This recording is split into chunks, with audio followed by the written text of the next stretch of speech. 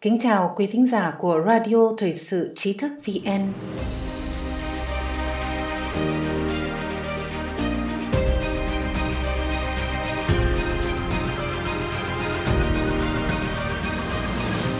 Hôm nay, kính mời quý thính giả cùng nghe bài Nhà khoa học nhận giải Nobel tìm ra virus HIV, COVID-19 đến từ phòng thí nghiệm. Một bài viết của Minh Nhật. Ngày 16 tháng 4 vừa qua, tờ Gilmore Health đưa tin, khác với luận điểm đang được thúc đẩy bởi giới khoa học dòng chính rằng COVID-19 là một biến thể tự nhiên của virus corona được truyền từ động vật sang người, giáo sư Luc Montagnier, người từng nhận giải Nobel y học vì tìm ra virus HIV cùng hai nhà khoa học khác vào năm 2008, đã nói rằng COVID-19 đến từ phòng thí nghiệm. Trả lời trong một chương trình truyền hình, giáo sư Luc Montagnier nói, các nhà nghiên cứu Trung Quốc được biết là đã sử dụng các virus corona trong việc phát triển vaccine ngừa HIV là virus tạo ra bệnh liệt kháng, còn gọi là AIDS. Ông còn cho biết có các đoạn mã RNA của virus HIV trong chuỗi gen của COVID-19 hay còn gọi là SARS-CoV-2. Cùng với đồng nghiệp của tôi, nhà toán học và sinh học Jean-Claude Piguez, chúng tôi đã cẩn thận phân tích hình thái chuỗi cấu trúc gen của loại virus RNA, tức là COVID-19 này. Giáo sư virus học Luc Montagnier trả lời tiến sĩ Jean-François Lemoyne trong một chương trình truyền hình và nói rằng không chỉ nhóm của ông, trước đó các nhà nghiên cứu Ấn Độ cũng công bố kết quả nghiên cứu khoa học cho thấy chuỗi gen của COVID-19 có chứa các chuỗi trình tự của loại virus khác. Tuy nhiên, do bị giới khoa học dòng chính tấn công, nghiên cứu của họ đã bị gỡ bỏ.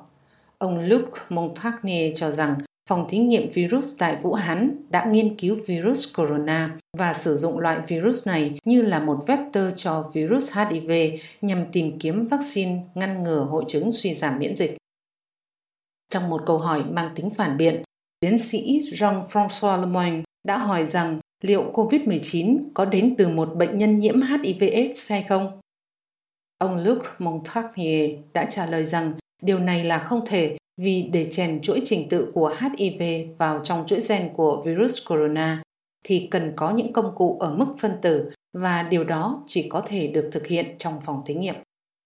Theo nhà virus học từng nhận giải Nobel y học vào năm 2008, thì lý giải hợp lý là COVID-19 đã thoát ra từ phòng thí nghiệm Vũ Hán do tai nạn và rằng mục đích của phòng thí nghiệm này không phải là tạo ra vũ khí sinh học mà có thể là để tạo ra vaccine chống HIV/AIDS.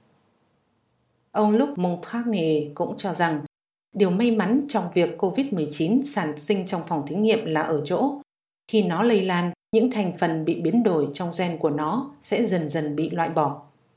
Tự nhiên không chấp nhận bất cứ một sự thao túng ở cấp phân tử nào, nó sẽ loại bỏ những thay đổi bất tự nhiên này.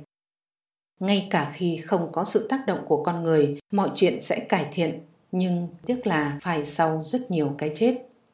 Giáo sư Luc Montagnier cũng phủ nhận việc mình bị gọi là kẻ theo thuyết âm mưu. Kẻ theo thuyết âm mưu nằm ở phía bên kia là những kẻ giấu giếm sự thật, ông nói.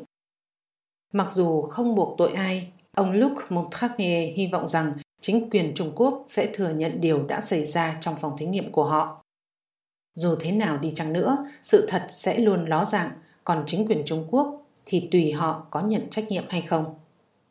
Ông Luc Montagnier đã thực hiện công việc nghiên cứu lâu năm tại Viện Pasteur Paris, đồng thời là giảng sư tại một trường đại học ở Thượng Hải, Trung Quốc. Cùng quan điểm với giáo sư Luc Montagnier, mới đây nhà sinh học phân tử và virus học nổi tiếng người Séc Sonia Pekova cũng cho rằng vùng điều hòa của COVID-19 rất đáng ngờ. Virus này cư xử rất khác thường, không giống với tự nhiên và không loại trừ khả năng nhân tạo. Vài ngày qua, chúng tôi nhận được rất nhiều tin nhắn từ độc giả trong nước phản ánh họ không thể truy cập đọc tin của Trí thức VN như bình thường. Điều này thật đáng tiếc.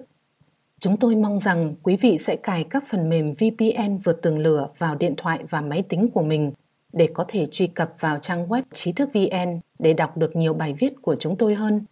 Điều này người dân ở đại lục đã phải làm từ rất lâu rồi. hoặc quý độc giả có thể tải ứng dụng mobile Trí thức VN để đọc tin cho thuận tiện. Một lần nữa, xin cảm ơn quý độc giả đã đồng hành cùng Trí thức VN. Đừng quên nhấn subscribe, đăng ký kênh của chúng tôi và để lại bình luận ở bên dưới. Xin chào và hẹn gặp lại!